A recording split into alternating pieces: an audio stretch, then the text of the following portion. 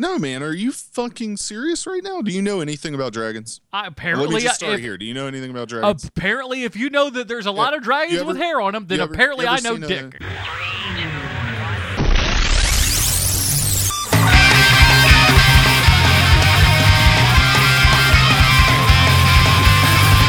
phenomena you're about to witness could well revolutionize your way of thinking. We are presenting startling facts and evidence that take up where other explanations leave off. Some of these revelations may very well go against things you have been taught and perhaps believed all your life. Prepare yourself for the evidence which will follow.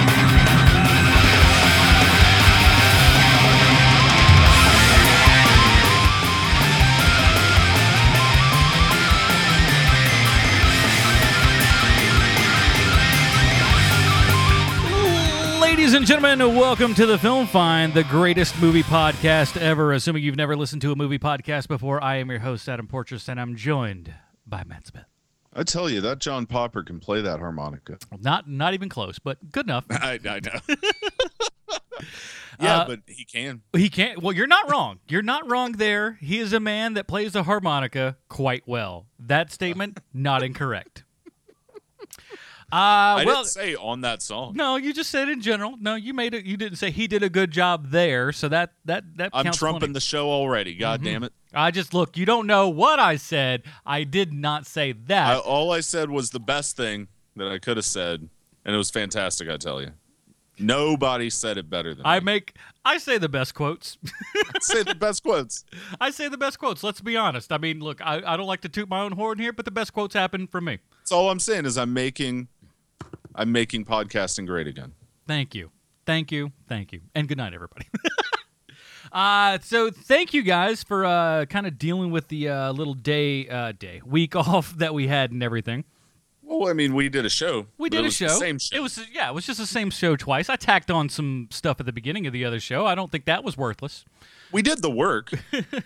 So, it's the same. I needed a goddamn break, okay? Yeah. Adam needed, every once in a while, we need a fucking week off. But we did not take a week off this week. We got plenty. We got two big new releases for you. We are going to be talking Pete's Dragon and Sausage Party, the new R-rated animated movie. One very much for kids. One looks like it's for kids, but is also very much not. And we're going to be talking about, I think we have two other new release reviews that we'll be talking about in the What You've Been Watching segment, because we got, we go out and we see everything. So we let you know what to watch, what to ignore, and, that's it. That's what we do here, Indeed. And we have fun doing it most of the time. This week wasn't bad. This week was tolerable compared to a lot of other weeks.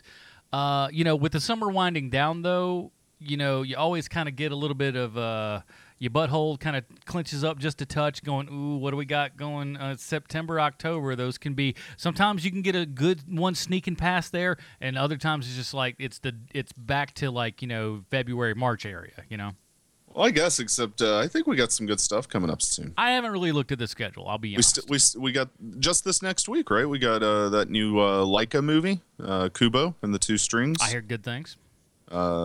War Dogs, which looks interesting, although we'll see. I'm interested to talk about that and the progression of comedy directors over to more serious things, because I think that's also going to be a big conversation about that movie as well. And then, of course, there's the big remake that no one has bitched about their childhood being ruined by. Ben-Hur, and it looks terrible. It does look awful. Oh, God, I'm so not looking forward to that thing. But we'll watch it because that's what we do for you people. We suffer and we slave away. Much like Ben-Hur, we slave away watching these god-awful movies. I'd rather be down in the bowels of a ship being beat with a whip than have to watch some of the fucking things that we do on this show. We do them for you people, so you're welcome. in the Roman sense of things. In the Roman sense of things, of course. Yeah. So check this out, man. We don't get a lot of emails on this show, and we're sorry that we had kind of a lapse in the kind of reading of them. It was not on purpose. As you know, we took a week off last week, as we just mentioned. So we haven't got to everything, and it kind of came in an off time. It's excuses, but we got them. You know what I'm saying? So Matt, we have a bit of an email. Yes. Yeah, we have an email. Well, it's a rather long one, and we appreciate it. But maybe you want to sum it up a little bit, just for levity's sake. Yeah. So we've been talking somewhat often on this show about young actors and how good they are these days. Yeah. Kid actors, particularly. We'll have a couple more this week. Yeah, so listener, I'm guessing Mo Favo. That's how I pronounce it on the Preacher. So yeah, that's how I'm going to say it. Mo Favo says, "Hi guys, really enjoying your podcast. Found you through Preacher. Thank you for coming over to Film Find. Right now I'm listening to episode 122 and you're discussing child actors. I have two theories contributing to this, but both are based on technology. Okay, so here he goes. The first is the fact that child actors today can watch all kinds of movies at home on their computers to learn from. Additionally, they can film the same performances on their iPhones and compare their scene with whoever else. He gives the example of Judy Garland or Scout in To Kill a Mockingbird. Mm-hmm. And secondly, the child actor can then go online and pull every interview the actor did discussing how they created the character and take notes. And he specifically points to Stranger Things. He says, you read Millie Bobby Brown interview, who played Eleven, where she discusses her martial arts training, and you know this actor is going to be doing action movies in her early 20s, where right now it takes female actresses to get those opportunities much later in their career. How much is true? Yeah, I mean, typically. Although there are some exceptions. I would argue that Mila Jovovich, for example, very early in her mid-20s or so, was doing action cinema. I think she was always. I think she was always. By the way, Angelina Jolie. Yeah, I think they're also like. I think like especially with like those two, they're not your typical kind of prissy girls. They're get in there. They're get your hands dirty kind of gals. Yeah, I'd buy that. So I feel like they could go into that. Before we get into the other part, what do you think about this getting online and checking out other performances thing? Adam? I think it's interesting because we often don't think of actors studying the craft of acting really that much, but there's never been more time where they have access to these things.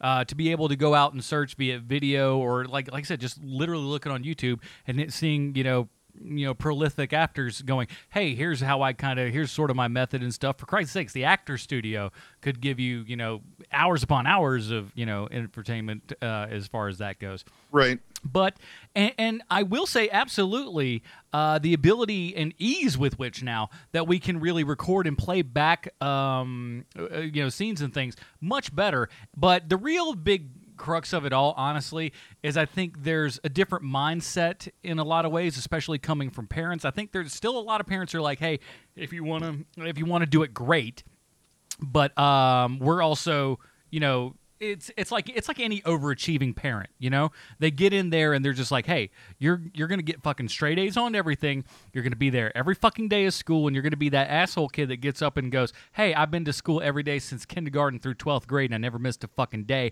and I aced every one of my tests. They're just overachievers. But those people are so boring. Aren't they, though? But this is more in the artistic sense of that. Go, okay, you don't want to do no book learning. You're going to be an acting son of a bitch. Now sit back and do what we tell you to do, and then need Joe Jackson the piss out of them until they get a great performance. I do wonder about it. I mean, I find the claim possibly a little dubious, right? Like the idea that child actors, for example, are just sitting on YouTube watching other performances to study them. I mean, I think you just do that intuitively by watching a lot of movies. Mm-hmm. And never has there been a more time where you have more access to something and easily readable access for sure. But I don't think, for example, I mean, I would be very surprised if they're doing like I was listening to that WTF interview that Ethan Hawke did with Mark Maron, and he was talking about when he got cast in Training Day. Like his method for prepping for that role. Yeah. Did you hear this interview? Oh yeah. So he talks about how he just went and watched all these Denzel movies, kind of like how like football teams would watch playback of other teams to see how they played, right? Because he knew that Denzel was just going to be in there chewing up the scenery because that's what Denzel does. He's going to be there playing his A game. A strategy of how do I also get on this field and compete at this level, kind of thing. I don't know that they're doing that, but I do find the idea that Access has granted some sort of avenue for them to, like child actors, to kind of intuitively understand things a little differently. I don't know that playback necessarily fits into that model as much as just watching. I mean, like most things, like I tell my film students all the time, like you will learn more about the art and craft of cinema by sitting down and watching 10 movies a week than you will reading it in this book written by somebody who knows their shit. But you go and watch that stuff and you will learn it. And then you can go and read and figure out the specifics of it. And a lot of that, you'll be shocked at how much you go, I already fucking knew that because I saw it and I put it together in my brain. Like, and you just don't have the language for it yet. Exactly. And maybe you need to put that in the right kind of vocabulary and context with which, but it'll seep in there. Yeah. So the second thing here is technology, right? So technological advancement being a positive impact on all actors. Specifically, Mo Favo here says this is a reason why so many movie actors are migrating to TV, and it has to do with scheduling software and project management. Film projects able to schedule personnel for very specific time blocks and stick to them in real time very efficiently. That works much better for the child actor and the parents' willingness to commit to a specific project like a TV series. They know the time commitment early on. And he gives this example from NCIS where Mark Hare, I don't actually know what happened because I don't watch NCIS or keep up with anything on CBS really that isn't Two Broke Girls. But he says Mark Harmon on NCIS helped to get that showrunner removed and replaced because he was never on schedule. And this started about 10 years ago. But he says you can tell which shows and movies are from well-organized and planned project and which are not, and the actors are going to show up where it runs efficiently. And furthermore, he says, I just think parents would not commit their children after one bad experience with time commitment. Especially with them being able to act and then still be a child and go to school and things like that. So, yeah, no, it's very which is true. Another interesting point. Again, I don't know how true it is. I'm not on the inside of any of this currently, and this is outside of the realm of what I study with the industry. So, well, I think very much. I can definitely see, some definite credence in what he's kind of saying is that those cats, man. It is, they have movies are a well-oiled machine, right? Television are a well-oiled German machine, where it is down to the letter. Everything is just so precise, and by and large, those guys are so on point. They do stick to schedules so fast and everything, and it is done in a quick and efficient time and everything because they have to, because they just fucking have to. Yeah. And no, I think there's probably some credence in that for sure. Yeah, I haven't worked directly in production myself in quite some time, so I'd have to get we'd have to get some Sean Keenan in on this one to really kind of give us the what's what. Yeah. But anyway, Mo, man, thanks for the email and everything, and of course everybody can email us at thefilmfind@gmail.com, man. We appreciate that. Yeah, thanks for emailing it. And if you got a couple seconds in your day, drop on down to the iTunes, drop us a 5-star review, and we really appreciate that and stuff too, man. So let's get into it. Let's get to the what you've been watching kind of thing. Anything in particular lighting you up these days? I haven't been watching too much because I'm trying to prep for the new semester. But there are some things on the horizon. Literally, yesterday they dropped this news that I'm pretty excited about. Universal has completed a 4K restoration of their Marx Brothers films. Oh, right. And they're going to drop a new Blu-ray in October. Blu-ray set. It's going to have they did a DVD edition back in 2004, but it's going to have coconuts, Animal Crackers, Monkey Business, Horse Feathers, and Duck Soup, all of which are pretty damn terrific. And I can't wait to see them in HD, man. I mean, the DVD cleanup already looked pretty damn good, but, you know, in a 1080p format, it'd be pretty goddamn solid, I think. I don't know if they're going to release a 4K. Because the audience amount of, you know, Right. But it's nice that there are 4K restorations out there, especially if you want to, you know, check those out on the silver screen if somebody books them. Exactly. So, other than that, man, I've just been kind of watching some fucking Anthony Bourdain shit in my downtime and playing the hell out of Dying Light the following, and finally beat that yesterday. I just got the expansion pack. I just got the new Telltale Batman game. I only played up to like kind of the title screen and everything, because sometimes like I get wary with the Telltale game, not Telltale specifically, but maybe games like this where it's like you're not. It's more like an interactive movie in a lot of ways. Yeah. Well, Telltale is known for like more like point and click kind of. Yeah, you're getting games. This is like a story that you're kind of mildly participating in, which is fine with me. I mean, you know. Yeah, I like some of that stuff too. And I love Batman, so you know, I was like, well, yes, please. But that's been pretty good so far. But well, that's good to hear. I'll be playing more of that tonight. But it's got a neat like kind of cell shaded, so it almost kind of looks kind of comic booky and video gamey at the same time. But neat so far. We do things other than movies. It's sometimes to my detriment. I do things that I shouldn't be doing. Like crack cocaine. The other thing that I did see this week is a new release. So I guess I'll talk about that one. I went to go see this movie, Bloodfather. Okay.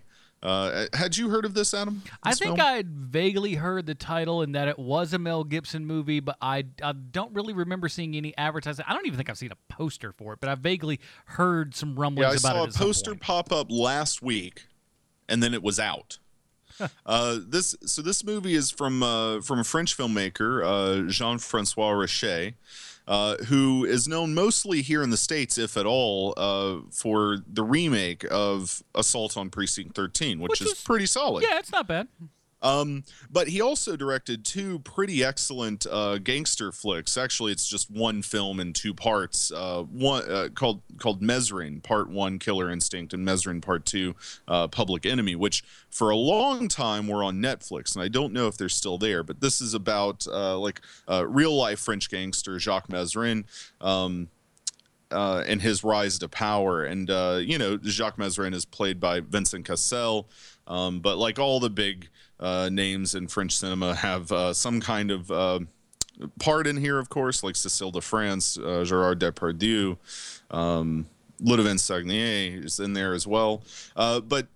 So those are what he's known for. This movie is him returning to the U.S. in English language, and it stars Mel Gibson as an ex-con who reunites with his wayward daughter, who's been estranged. She ran away from home, and has been caught up in some dealings with one of the Mexican drug cartels. Had been dating one of the nephews of a cartel head, and thinks that she has killed him. And so she goes to her father, who's this ex-bike gang member who's done prison time and is now trying to live sober so he doesn't go back to prison. And all hell breaks loose. It's basically a revenge thriller, but it's pretty goddamn good, man. It stars Mel Gibson. Erin Moriarty plays his daughter, Lydia, who has been in a few things. I think she's in that movie that I haven't seen with Viggo Mortensen right now, Captain Fantastic. A lot of good things here about that, man. She was also in Jessica Jones. She played Hope, the girl who was under the influence of the Purple Man. Right. So pretty good actress. Diego Luna plays the nephew that she thinks, the drug cartel guy who she thinks she has killed. Michael Parks, the great, amazing, fucking firebrand of a performer. Michael Parks plays the leader of Mel Gibson's former biker gang. William H. Macy plays his AA sponsor. All around, like just a really fantastic cast. It's not a great film, but it's a really fucking good action thriller. That I think you should do yourselves a favor and go and see. I don't want to talk too much about it, but like there are some really good action scenes in this thing. And Mel Gibson, I've never had a problem with his performances. I think he's been fucking great. He was amazing a few years ago in that movie. What Machete the fuck? Kills. Get the Gringo. What? Machete Kills. Well, yeah, but of course, and he was great in Expendables 3, right? But he was in this movie Get the Gringo a few years back, where he was again like in dealing with Mexicans, basically. No, I mean Mel Gibson's great as always. He seems to be back. Possibly not drinking as heavily as he was in the mid-2000s when he had his fucking meltdowns. Well, I got theories on that. It all has to do with Chantix. Yeah. Because no, seriously, there are people that have like literally like had almost like second body experiences, and like people have like, you know, so you try to stop smoking, you take this Chantix drug, right? And it like if you hear even in the commercials, it like may cause, you know, crazy delusions and shit. So people go fucking nuts, and I've heard other accounts of people just going like, my wife was on this, and I did not know the person I was talking to, and then so once you start smoking again, and then kind of wean yourself off of that stuff and get away from the drug and everything, you straighten right back out to the normal person. But that Chantix can fuck you up, and there was one thing in his little voicemail that he was screaming at her, and he just goes, "You make me want to smoke," and I was like, oh fuck, I guarantee you he's on that shit. Well, look, you know, I've enjoyed him, but the he's past getting few back years. better, man. All signs point to Mel's fucking doing what Mel's doing again. You know? Yeah, and you know, it was always nice when like Jodie Foster like stuck up for him. You know, like no, he's never done anything shitty to me or anybody I've ever even fucking witnessed. He was going through a rough patch of some sort, I think. And yeah, I'm really looking forward to his fucking movie Hacksaw Ridge. That movie looks fucking good. And I'd love him to direct Iron Man 4, which is the way Robert Downey Jr. says he would come back and do one. If Mel Gibson directed it? Yes. Okay, let's How do it. I'm awesome down. would that be? I bet if Hacksaw Ridge does really well, he might get the offer. I like that. It's idea. really strange to see that fucking trailer where it just says from the Academy Award-winning director of Braveheart, but does not say anything about Mel Gibson. Weird. Does not say Mel Gibson at all. It's like Hollywood still has the phobia of him, and you know, like he did say some really fucked up shit about Jews, and he did call that woman cop what was it, sugar tits or some shit? Yeah, like, some sugar. Who hasn't called a lady sugar tits in their life? Well, no. I haven't, because that shit is fucked up. What? It's the weirdest fucking insult or compliment ever. It's like, what the fuck does that even mean?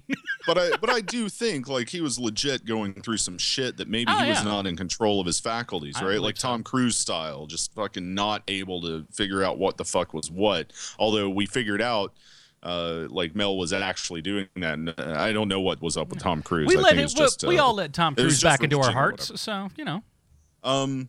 But yeah. So anyway, that's why I saw Bloodfather. I don't think it'll be out in theaters very long. It's Lionsgate premiere, and so like their little small arm now that they're kind of a mini major studio. That's crazy.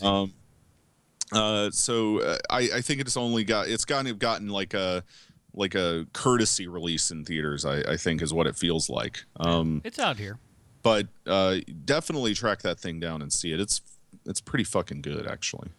Very good. And Mel Gibson looks like a real badass with a beard. And then when he shaves it off 3/4 of the way through the movie, you're like, whoa, that's Mel Gibson. What? Anyway, you saw another new movie this week, right? I did. I saw Florence Foster Jenkins. I don't have my fucking notes in front of me. It's a Meryl Streep movie. And here's the thing, man. I go into Meryl Streep movies And I like Meryl Streep, don't get me wrong. But I go into Meryl Streep movies going, all right, it's going to be another performance from Meryl Streep. It's going to be good, but because sometimes it almost seems like she's not trying. Like it comes so easily. You know what I mean? That it just kind of like flows out of her like water. Almost like she can't even help it. And like part of me was even like going into this thing going, I'm going to have a bad attitude about this. I'm going to sit here. I'm going to be in a little bit of judgment of you, Meryl. A little bit of judgment. And god damn it if she didn't fucking win me over again. She is really fucking good in this. She's great. Hugh Grant is in it. It's about a lady who was kind of she was a fairly well-to-do lady and everything. She runs this musical club in I guess, in New York. And where they kind of put on almost, it's in the early 40s, so almost kind of vaudeville type things, but think high class vaudeville, if you will. There's some like stage readings and stuff. There's like almost dramatic paintings come to life, so to speak, where they kind of will have a stage and everything, and there's a live band that plays, and the theatrical lighting comes in and costumes and all this kind of shit. It's very interesting, and I'm like, wow, this is what fucking rich people did. Weird. But so she gets a crow and decides she wants to start singing again.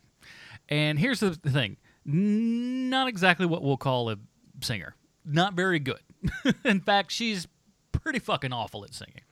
Yeah, she is notoriously well known as terrible. So, and then she gets it in her head, a lot of rich people, like, hey, well, why don't I just go ahead and do this? And so she talks to the right people and everything.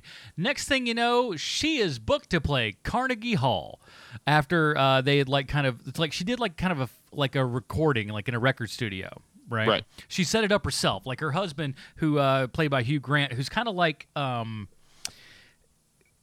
just a husband in name and actions only, really, I guess, because he's not like her real lover or anything. He plays a little. I don't know. They don't give the exact age, but I feel like he plays a little bit younger than what her character is, though they look about the same. Hugh Grant's like.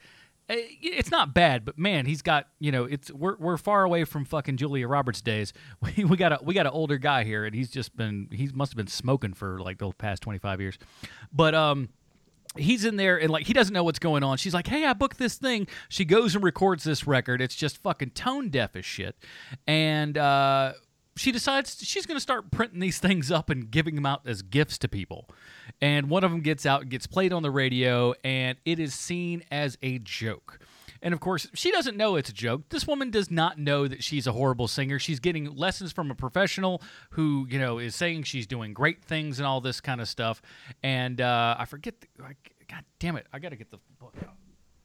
The guy who plays Wallet or the cat on fucking goddamn Big Bang Theory. I can't fucking remember his name. Sorry. Who plays who? Simon Helberg. Simon Helberg plays the pianist, and he's just like, can anybody tell this broad that she's no damn good at singing? And he puts on a great. Everyone gives a fantastic performance in this movie. It's directed by Stephen Frears. Frears. F-R-E-A. Frears. There's an R in there. I should have read. Stephen Frears is fucking amazing. Yeah, and this is a really good movie. I mean, it's nice. It's heartfelt and everything. You feel bad about the woman, but you also kind of you applaud her for wanting to do what she wants to do, and then she kind of finds out she's a bit of a laughingstock and everything. But yet at the same time, as much as it bothers her, she also kind of embraces it at the same time too. But it's a really interesting story that's based on real life. And, she kind of grew to not do a whole lot. The piano player who, is just like he finally gets to go and play Carnegie Hall. He almost refuses to do it because he's like, look, I'm going to be a laughingstock of this thing. But he's paid really well. And he actually does like her, and she likes him and everything. So everybody's like super chummy and everything. But this is a really good movie. I was kind of astounded at how much I actually liked it. I thought it would be decent and everything. I thought, Meryl Streep's going to give another Meryl Streep performance. But, man, she just...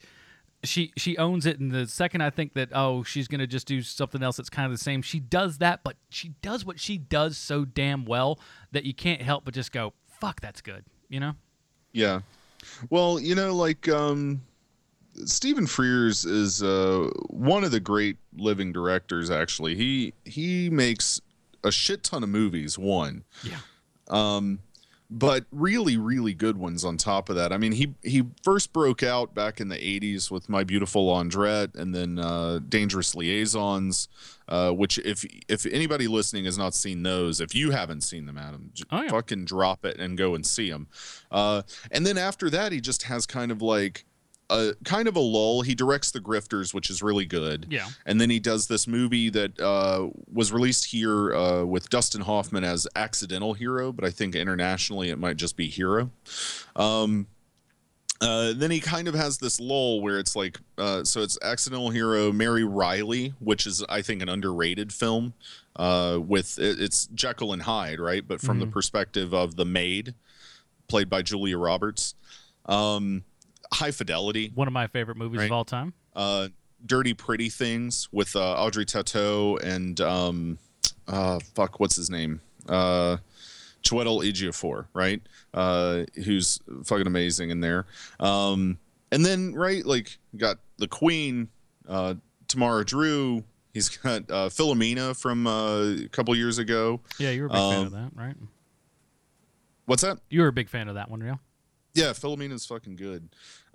He's great, man. Stephen Frears is an amazing small budget filmmaker, and he really pulls out performances from people. So I'm not surprised that Streep was able to win you back over, even if her. I was reading this article the other day that I found pretty interesting. That was just asking can Meryl Streep even play a normal person anymore? I like it.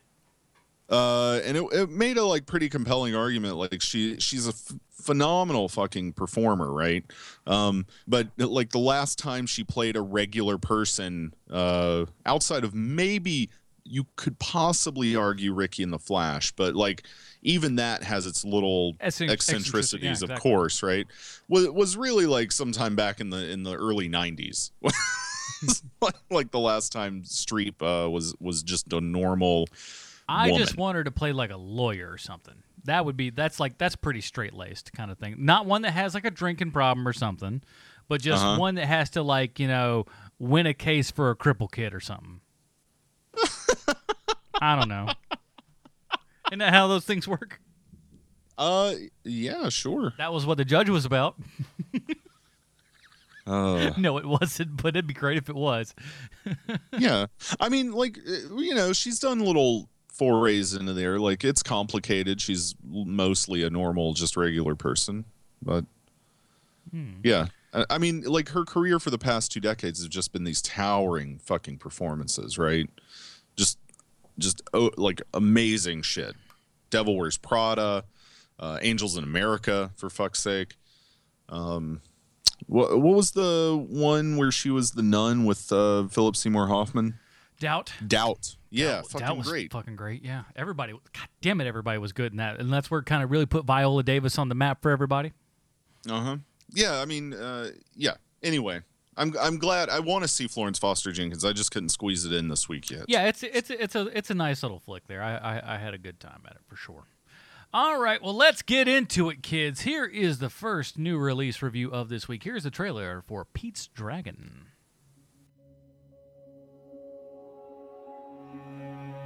I was out here at the Eastern Pad. But that's 50 miles east. from where we found him. Hey. Wait. Do you know where your parents are? Your family? My guess he was on a picnic or a camping trip. He wandered off and got himself lost. Been out in the woods, doing things his own way. Sounds like a boy after your own heart. How long has he been out there? 6 years. Nobody can survive in that forest for 6 years. At least not alone. You'll see. I have Elliot. Who's Elliot? You need to get back to him. He gets scared when I'm gone. Is Elliot person? No, it looks like a dragon. What's a dragon?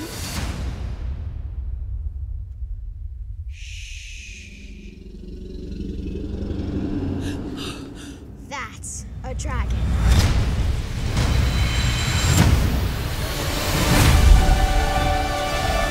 You don't have to run anymore, Pete. You can stay with us. This thing is dangerous. We don't want to leave you, but they'll come looking for you.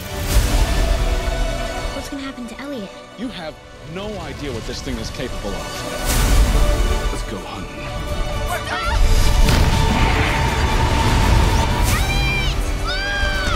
You're very brave. Did you know that? You might be the bravest boy I've ever met.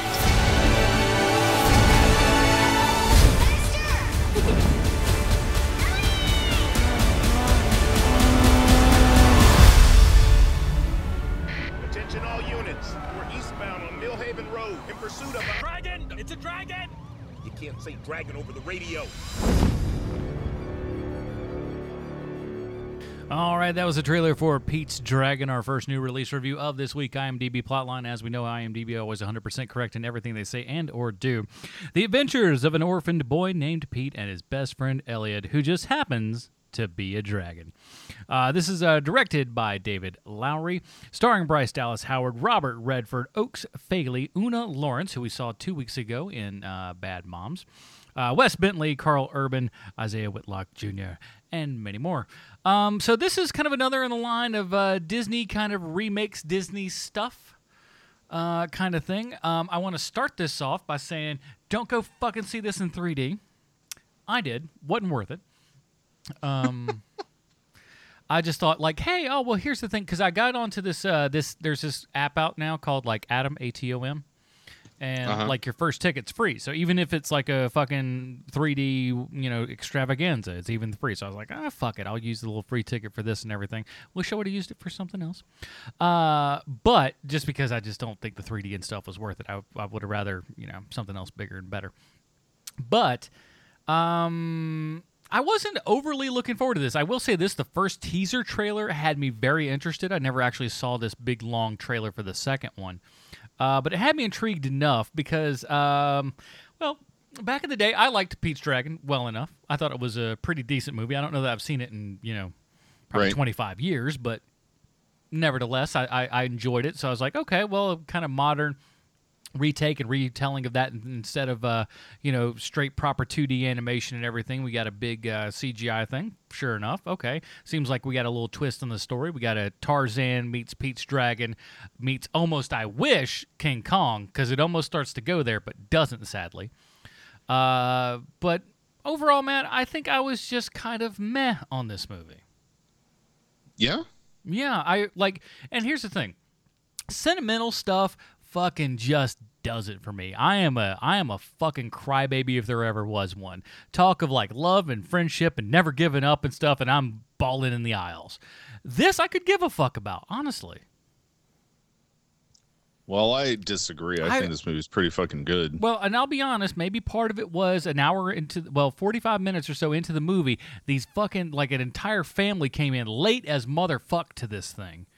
And you let the theater experience get to you. I wish I couldn't. They're laying backwards on reclining chairs, talking at loud fucking voices. I don't let it influence how I feel about the film. I just think they're fuckers. And with the 3D, I had to yell at somebody about that because it was fucked up. We finally fixed it, thank God. Oh, Adam has to complain again and get something fixed. Did you go to the fucking AMC again? Listen, don't. Dude, stop going to that theater. I think the simplest solution is go the 5 to 10 extra miles away. Seems like a lot of work. It seems like here's the thing. Less bullshit to have to deal with on a weekly basis. Listen, like I've said, man, this follows me around like it's the fucking like it's the what do you call it there? Paranormal Activity. It doesn't matter what house I go to, it's gonna be there. Well, it's definitely there at that theater. No, I think Pete's Dragon is pretty great. What I like about it is that it's very much a character-driven film. There's very little conflict in it, which I think probably a fair amount of people have a problem with, judging from some of the commentary online. But you know what? fuck them. It's, you know, like the conflict in the original film, for fuck's sake, is that his foster parents are beating the shit out of him and they're trying to get him back. Right. You know, that's the entire conflict in that movie. And here it's he, you know, his parents die. That's not a spoiler. It happens first fucking scene of the movie. And he gets lost in the woods and he grows up over 6 years with this dragon, Elliot. And I don't know. It's just I thought it was just a little sweet, charming updating of that movie, and I think it looked great. I enjoyed the soundtrack. I want to go for a fucking hike after watching it. I don't know. I enjoyed the hell out of it, man. Well, I mean, here's the thing. So it starts out with the accident and everything. Uh-huh. This kid is 4 when we start, right? 4 or 5. Like 5-ish, 6-ish, yeah. How many years later was it after the crash? He's learning to read. Well, yeah, so that's what I'm saying. 6. Like they estimate that he's around 11 to 12 years old. Okay, so you know he's 4 or 5 years old, somewhere in that neighborhood. I would say, by the looks of him, I'd say he's about 4, but just seems like a smart kid. But first, and they're like, "Hey, we're going on an adventure." He's reading this book and everything, and this is like it's pretty sweet.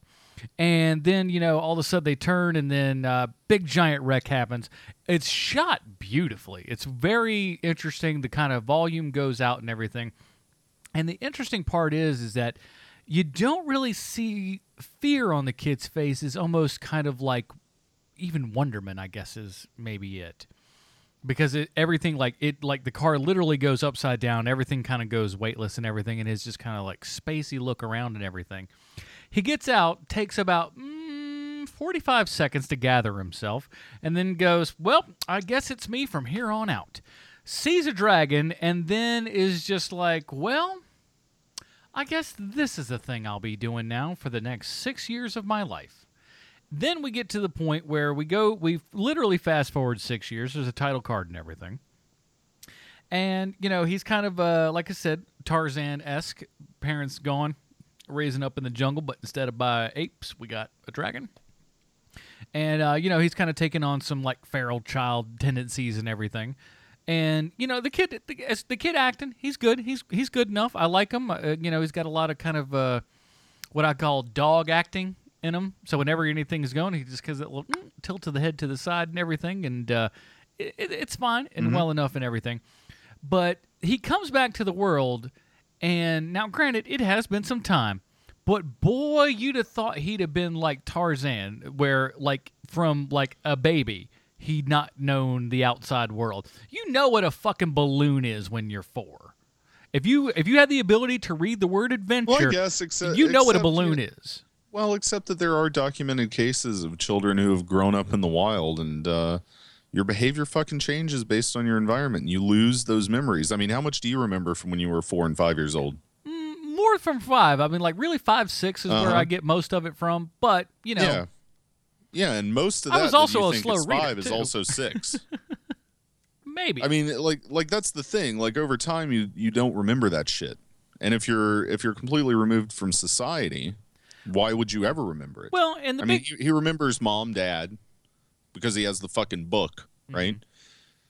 But no, I look, man, I just thought the movie was good, and it's not like the original film at all, honestly. No, which is fine by me, because that original film was based on an unpublished short story that Walt Disney bought the rights to, and like everything else that Walt Disney did, the company and Walt himself, from the 30s through the 80s, they just bought the rights and then changed every fucking thing about the thing. Slap a coat of paint on it, it's Disney.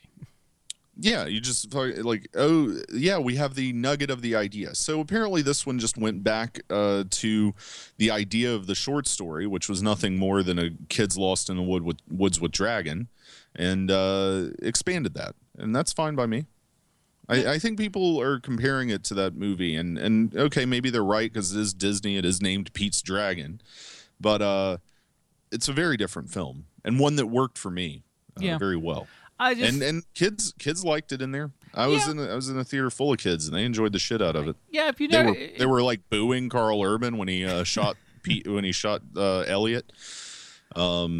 They were cheering at the end when he saved everybody. See, that I could deal with. These kids weren't doing that. These kids well, were being dickheads. Look, man, go to a different theater. All right, well, we'll see. Again, it's going to take 10 so more minutes. I'm going to say, like, go and take your kids to see Pete's Dragon. Okay? Take them to see Pete's Dragon. They can wait on Suicide Squad. You've probably seen it anyway. Take them to fucking Pete's Dragon. Your kids have probably seen Suicide Squad. Bring them into the old Pete's Dragon for a follow-up. It's okay. It's serviceable for what it is. I feel about this the same way that I did the Jungle Book, which is like, it's serviceable. It's okay. I am sure as shit not rushing out to see it again. I don't have any wish to, own this movie at any point. It's just like, okay, that was a well enough experience. I don't know that we needed it though. That's all. And here's the thing, it just drives me goddamn bonkers. We don't need any movies. Well, fair enough. No, we do. We need Debbie Does Dallas because, otherwise. No, but and there's things like the the fucking dragon, which kind of looks like a dinosaur, is fucking hairy. I don't know why that bugged the shit out of me, but it did. It's just a fucking dragon, man. How many dragons are hairy? They're all scaly. No, they're not. When have you seen a hairy dragon? Are you fucking kidding me right now? They may have some hair, perhaps. No, man. Are you fucking serious right now? Do you know anything about dragons? Apparently, let me just start here. Do you know anything about dragons? Apparently, if you know that there's a lot of dragons with hair on them, then apparently I know dick. You ever seen a movie called Neverending Story? That's a luck dragon. It's different.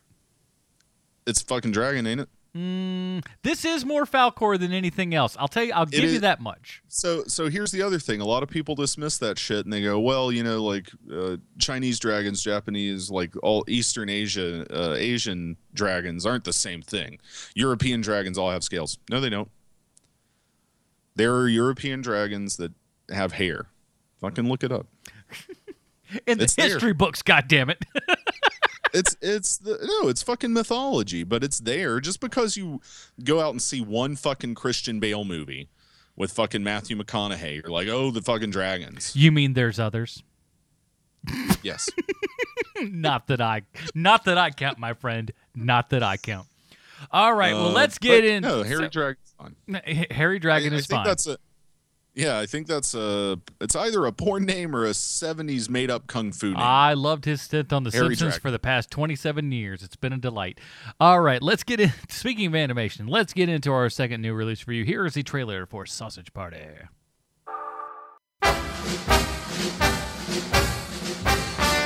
Hey, good looking. What you got cooking? Look at these big old buns waiting to get filled with my meat. Yeah, right, Carl. Who in this package would ever let Carl get up in them, huh? Roberta, put your fucking hand down. You're ruining my joke. Hey, sweet baby. Ketchup, mustard, sausages and buns. We could find us. Yeah! We've been chosen together. It's because we belong together. I know it's against the rules, but just the tips. Prepare yourself, little sausage. You're about to learn the terrible truth. About cooking something. It's beautiful, man. It's just beautiful. As soon as you're out those doors... Oh, Jesus, fuck! The gods kill our asses. You fucking whore! Me eyes, they burn. Please, no, I've got a familia!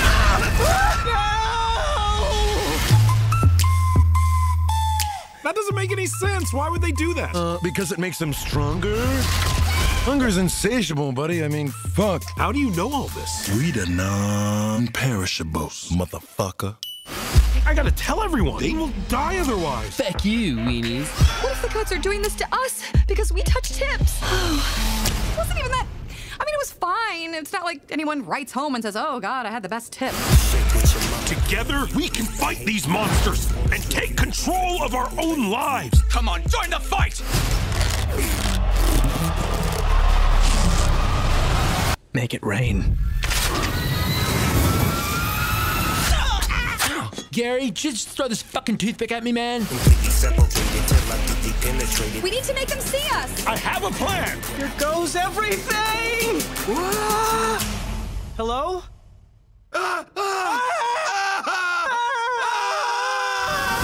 You're all alive and looking at me with your little shoes and your arms and your legs. Look at me. I ain't got no legs. You ate my goddamn legs. What did he do to you? You don't want to fucking know.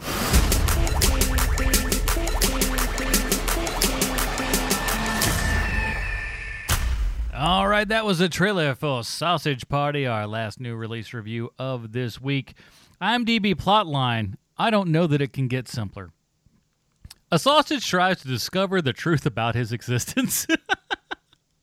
It's fucking wholly accurate. And, you know, it's pretty much there.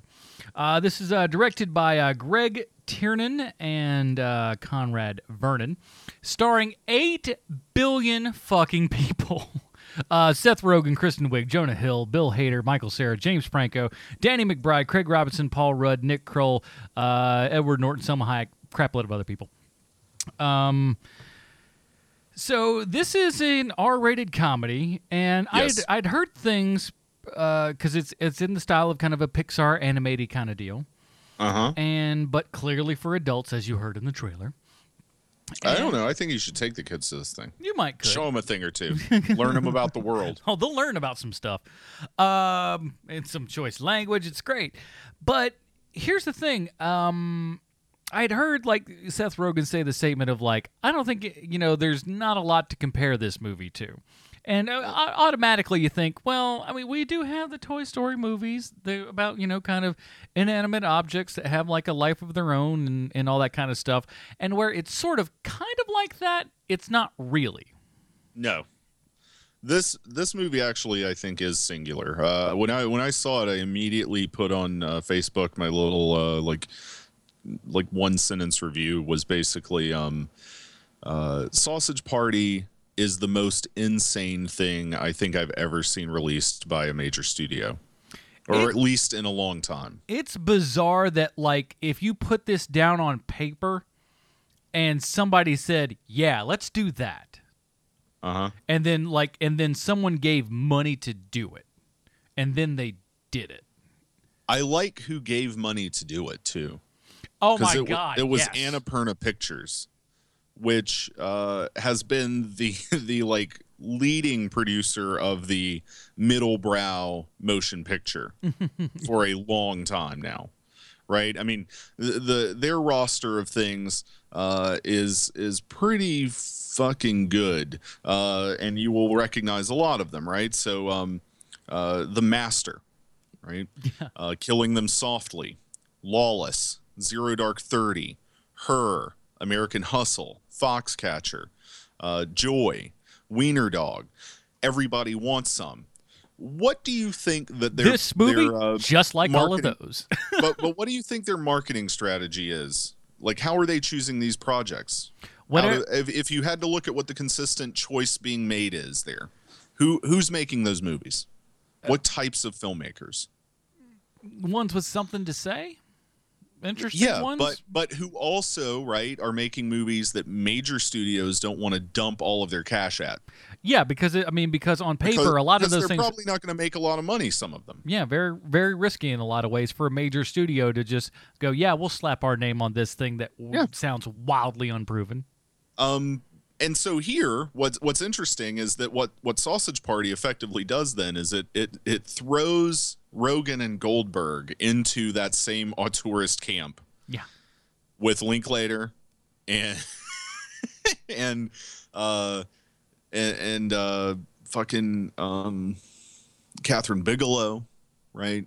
And just all those filmmakers, like, right? And yeah, okay, they're not the guys who directed this thing, but I don't think that when you look at like Greg Tiernan and Conrad Vernon, who get the directing credits on here, they're not the auteurs that are behind this. They put it together, but it ain't theirs. Yeah, I mean this is it's the 5 people who wrote the fucking thing, right? It's Kyle Hunter, Ariel Schaefer, Seth Rogen, Evan Goldberg, and then Jonah Hill, who came up with the story with them. My guess is after smoking a lot of weed, we all decided, it would be hilarious. Yeah, of course. And then, like those guys do, they go, that sounds ridiculous. Let's do it, and let's make it good. Not just fucking stupid, not just like, ha, ha, ha, what if it were Toy Story but with groceries? Let's make it fucking good. Yeah. Well, I think they do that. Yeah. I had a lot of fucking fun at this movie.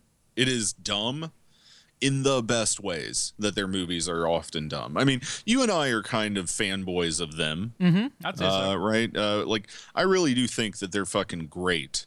Brilliant most of the time. Sometimes not as much, but, like, whatever. Everybody has some swings and misses.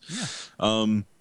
Sausage Party, I think, is, like, singular in just how fucking bizarre it is in all the ways. I mean, the last 15 fucking minutes of this movie, except for the very end, it's like a fucking murder and orgy scene. Yeah. That's all that's fucking going on for like a solid 15 minutes is food killing humans and then fucking each other nonstop in every position you could ever imagine food fucking one another in. It's that bizarre. And yeah, I really don't think I've ever seen anything that did all that shit. No, and here's the thing, man. It's like, as dumb and silly and stupid as a lot of it is, it has something to say at the exact same time. Uh-huh. And that's rare to do. All of a sudden, I'm sitting in the middle of this thing, and I'm going, are we fucking doing an allegory for Israel and Palestine here right now? For reals? Yep. Fucking wow. Is the main plot about why religion doesn't matter? And also, I think at the same time too, also tolerance of other people, and I even work some government shit in there myself, and I'm one of those. Oh yeah, cats, it's all in there. So right? There's so much heavy stuff in this that but what's nice is that while clearly as you can tell by watching the movie, it comes off on the atheist side. It also sits there and just goes like, hey man, there ain't nothing wrong with those other guys either. As long as everything's all cool and stuff, we're all good. And it's about, and it's like, you don't have to be a dick to those people. Those people don't have to be a dick to you. We can all fucking get along. It doesn't matter where we're going or how we're going or what we're doing. Maybe we can all learn to fucking get along with each other. Maybe that could be a harmonious world. Who's to say? Not me. But this fucking movie and the animated sausage fucking other buns and shit made that goddamn movie. And there's so many and again, this comes off as the deft hands of these guys. There's so much that so many people will just go, this is so fucking insensitive and so rude and so, but fuck you. Those all work. And they work on a particular level, and they're there for a reason.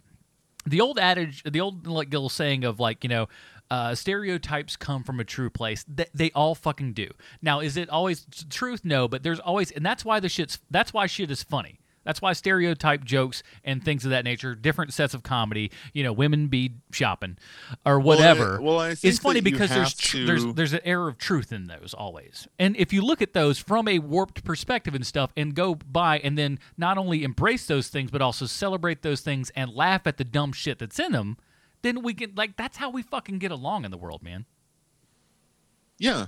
Well, and I think that one thing this movie does that's really smart is it takes the stereotype that exists in the fucking food and uses that to sell part of its message as well, right? Mm-hmm. And I think you have to do that, and the fact that it does it for everything is great. When Craig Robinson's package of grits, I love that starts fucking... on, right? God, I'm just so like, good. yeah, man. Hell yeah. Crackers came in and moved you off your fucking aisle. Of course they did. It's so good how, again, this is just, if you're a dumb fucking idiot, you'll just love it because of the, the crude humor in it. If you got a fucking brain in your skull, you'll like it because it's fucking smart. And how, again, god damn it, this is so smart. It's just the aisles of the grocery store. Everybody's segmented off into their own things. People have pushed other people other places. They're buying for, specific spots and everything. People want to be chosen. People want to, be the ones who are accepted and everything. It's pretty astounding. Mm-hmm. And and at the same time, it is fucking hilarious. I'm shocked at the shit that goes on in this thing. I love the kind of Saving Private Ryan moment where the cart smashes there and then all the groceries are everywhere and it just looks like a war zone and everything. People are food's dying because the packages are broken and stuff's leaked all over the thing and they're just that's my wife. Well, it's like a broken jar of jelly. He's like, no, I'll fix you. But Nick Kroll playing his character. Yeah. Right? He's the douche, but that's Bobby Bottle Service, right? From Kroll Show. Yeah. And the fact that the bad guy is a douche, literally, it's just perfect, right? And I love the kind of the juicing up of him all the time and stuff. Yeah, is so great. The different levels that he achieves. It's by juicing up. Yeah, exactly. And what the links that he goes to is you tell anybody about this, bro, I'll fucking deny it. Yeah, I sucked a grape juice carton's dick, bro. It's just there's so many things you're just I'm seeing this right now. I'm fucking Annapurna said, I'm giving you a bunch of money. Go do that thing that you told me that you're gonna go do. Fucking astounding. Yes. But I mean, there's so much to go through. This will be one to own on Blu-ray, and because my guess is there is so much shit going on in this thing you don't even know about. Because it is so expertly animated. There's scenes where there is just so much going on. When they go down to the liquor aisle, there's so much going on in there. I'm just I'm astounded at what the work and craftsmanship that was done in this thing. And everybody's just really good. Yeah. Well, let's go into spoiler territory for 2 minutes here. I'm going to give my recommendation. Go and see this fucking thing. It's hilarious. Ditto. Take your kids. I don't give a shit. Yeah. They're not mine. I don't have to raise them. I don't have to explain what's going on. When a sausage loves a hot dog very, very much. Yeah, when the teabags are talking about teabagging at 4 precisely. You'll explain it. I don't have to. Yeah. So what did you make of that ending? It's pretty fucking gnarly. And a brilliant move, I think. Yes. Now, at the same time, too, have you heard about what they kind of thought almost for the sequel? Yeah. Because so again, so let's tell them what happens. These are spoiler. These territory. are all spoilers, but at the same time, there it goes. These fucking things figure out they're in a goddamn movie. Holy shit. I was like, oh my God, they've become sentient and aware of what they're doing right now. That I did not expect. At so many things I could have guessed at. That sure shit would not have been one of them. And if they go into actually doing a Roger Rabbit style sequel to this, I don't know what the fuck is going to happen. But I'm excited for it. Yeah. Anything else that kind of flow out? Because that, when that happened, I was like, oh, you got to be shitting me, right? Yeah, I mean, what's great about that is they consciously made the decision to remove that being the ending. Mm-hmm. Right? Because that was the original ending. The work in progress cut ended with them being found. Okay. And they cut it because they're like, well, what if we want to use this for the sequel? And I fucking hope they do. I want to see that shit. I don't know. I'm all for it. Yeah. But I was, this whole thing, again, I will probably, be honest, I'll probably go watch it again theatrically. Yeah. Because, I mean, we got a lot of stuff coming out, but honestly, I think this is worth going to see a second time, no doubt. I think so too. I'm gonna check it out again as well. I mean, the guy. I mean, I love the idea that dosing on bath salts is what. That's what makes you able to see. You're able to see into the third realm. Yeah. which is a great way to explain the Pixar problem, right? Of humans not being able to see all this other shit that's going on around them constantly. It's just all but they just explain it here. Yeah, it's just like, hey, your third chakra's not open, man. You can't fucking see because your eyes don't allow you to see, right? Right. So when we open that third chakra up, you're open to any and all stimuli that come towards you, and you realize that carrot just didn't fall off the fucking counter. It ran off the counter, and you fucking ate that little baby carrot. You ate a baby, you monster motherfucker. It's so good. So good. But, yeah. Yeah. So That's go it. see Sausage Party. That's it. I think that's our show. 2 wildly Go high fucking recommendations. Absolutely. So next week, Matt, we don't Yes. stop around here, do we? From what I've heard? No. So even when we have the weeks off, it's not even a week off. We're still working. As we said at the top of the show, we got War Dogs up next week. We got Kubo and the Two Strings, and we also got God Help Us All, Ben-Hur, which is rocking at this point, as of this recording, a 33% on the Rotten Tomatoes. Where's War Dogs? 62. Kubo, 90%. So I think we know what's going to be the stinker next week. Christ almighty, how long? Okay, at least it's not as long as the original Ben-Hur. Ben-Hur's only 2.4. That's not too bad. Could be worse. I do hope that finally Hell or High Water opens near me too, because I have heard nothing but good things about that shit. I know the title. That's the one with it's with Jeff Bridges and Chris Pine, Ben Foster, and Chris Pine. Yeah. That movie looks fucking phenomenal, and I hope that opens because I will see that shit. I'm a big revisionist Western fan, so let's do it. Let's do it and do it well and do it all the time. All right, so in that case, we'll do all that kind of shit next week. Matt, in the meantime, where can we find more of your work on the interwebs? Well, you can follow me on Twitter at Matt_Boyd_Smith. And I don't know, eventually we'll be doing something soon with the Preacher podcast, so keep your feeds open on that one.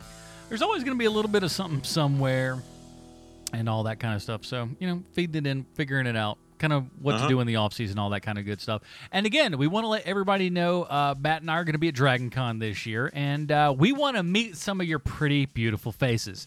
So drop us an email, hit us up on the tweets or something at the Film Find, and, we'll get up with you, man. Throw some high fives your way, do some drinking, whatever you want to do. That's what Dragon Con is for, baby. All that kind of good stuff. So, and of course, my other podcast, Hero Movie Podcast, at HeroMoviePodcast.com. This week, we do The Incredible Hulk Returns, which is a made-for-TV movie co-starring the Hulk, and it is fucking awful. We have a good time doing it. Chris Evans from Chelsea. Co-starring the Hulk is actually accurate. Yeah, it is. It is. That movie's something else, man. But anyways, we talk about that on there, and of course, do you like that fight at the end? I don't like, if you can call anything that's pretty memorable, right? Everything in this movie is memorable. All the fights are just Lou Ferrigno and whatever the cat's name is that played Thor flexing. That's their fighting. I'm going to touch a few things and then I'm going to flex real hard and scream. They should have just gotten that glam rocker Thor to play Thor. Maybe once. It couldn't have been worse. It wasn't. Couldn't have been worse, though.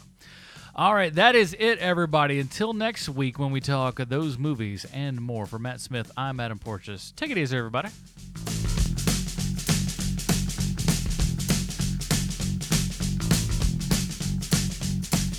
The radio springs some forgotten song. Brand leaves coming on strong. The road has got me hypnotized.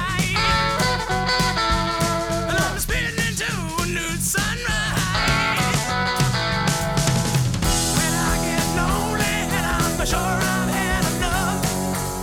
She says a comfort coming in from above. We don't need no letter at all.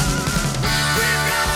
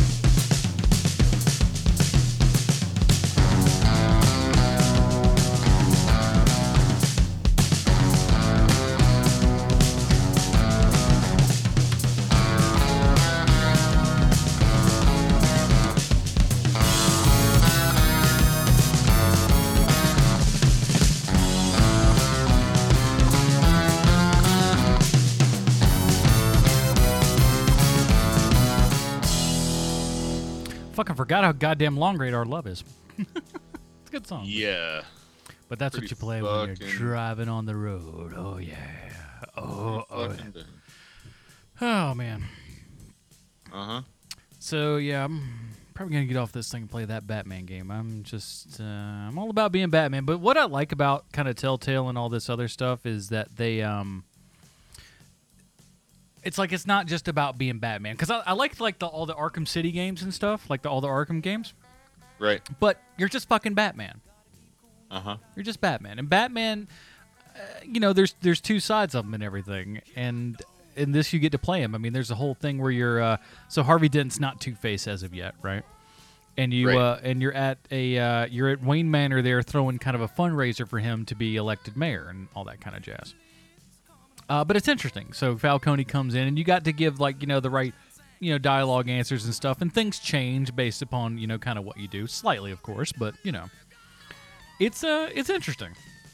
I just like it to where it's a comic. It's like a comic book / movie that I'm playing.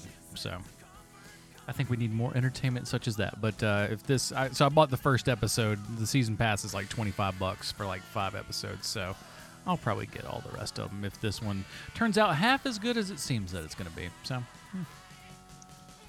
yeah.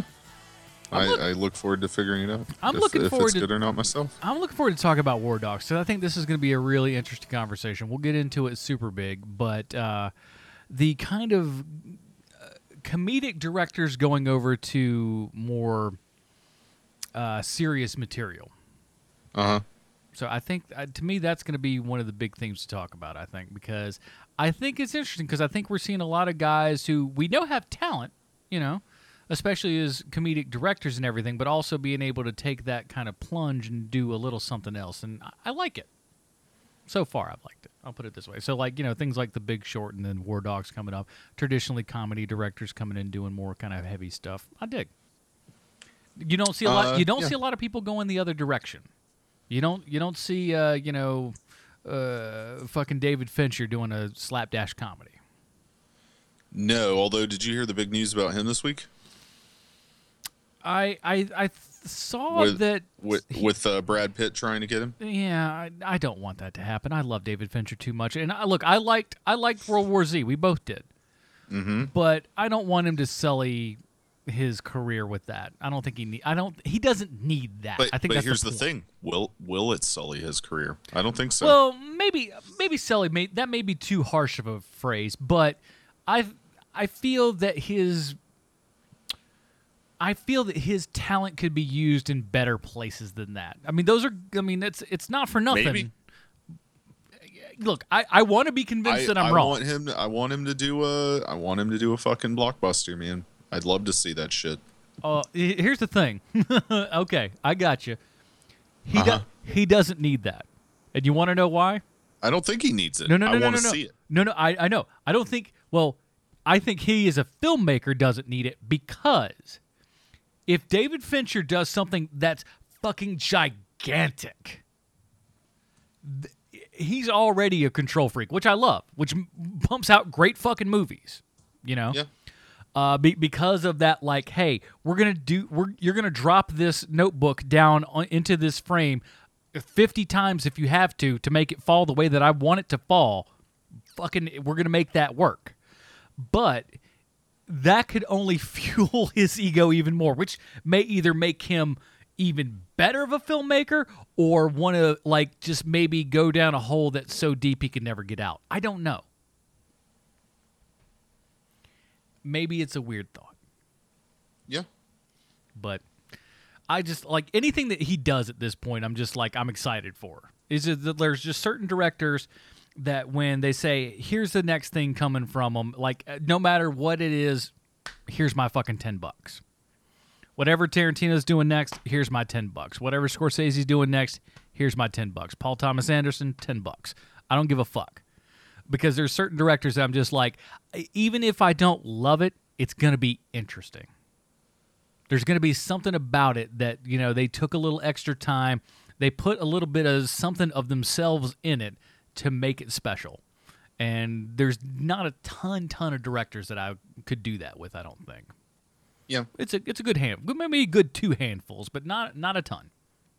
Some you're just like, I mean, even as much as, because I know a lot of people are, sucking his dick over the past 2 years, but, Inarritu coming in and doing what he does, good stuff. But, I don't, at this point, I'm still not at the next point where I'm just like, ooh, what's Inarritu's next film? I'm interested enough, but I'm not interested like I'm interested in whatever Fincher's next film is. But that's just me. Fair enough. Anyways, we'll talk about shit next week. Bye, everybody. Yeah. Later.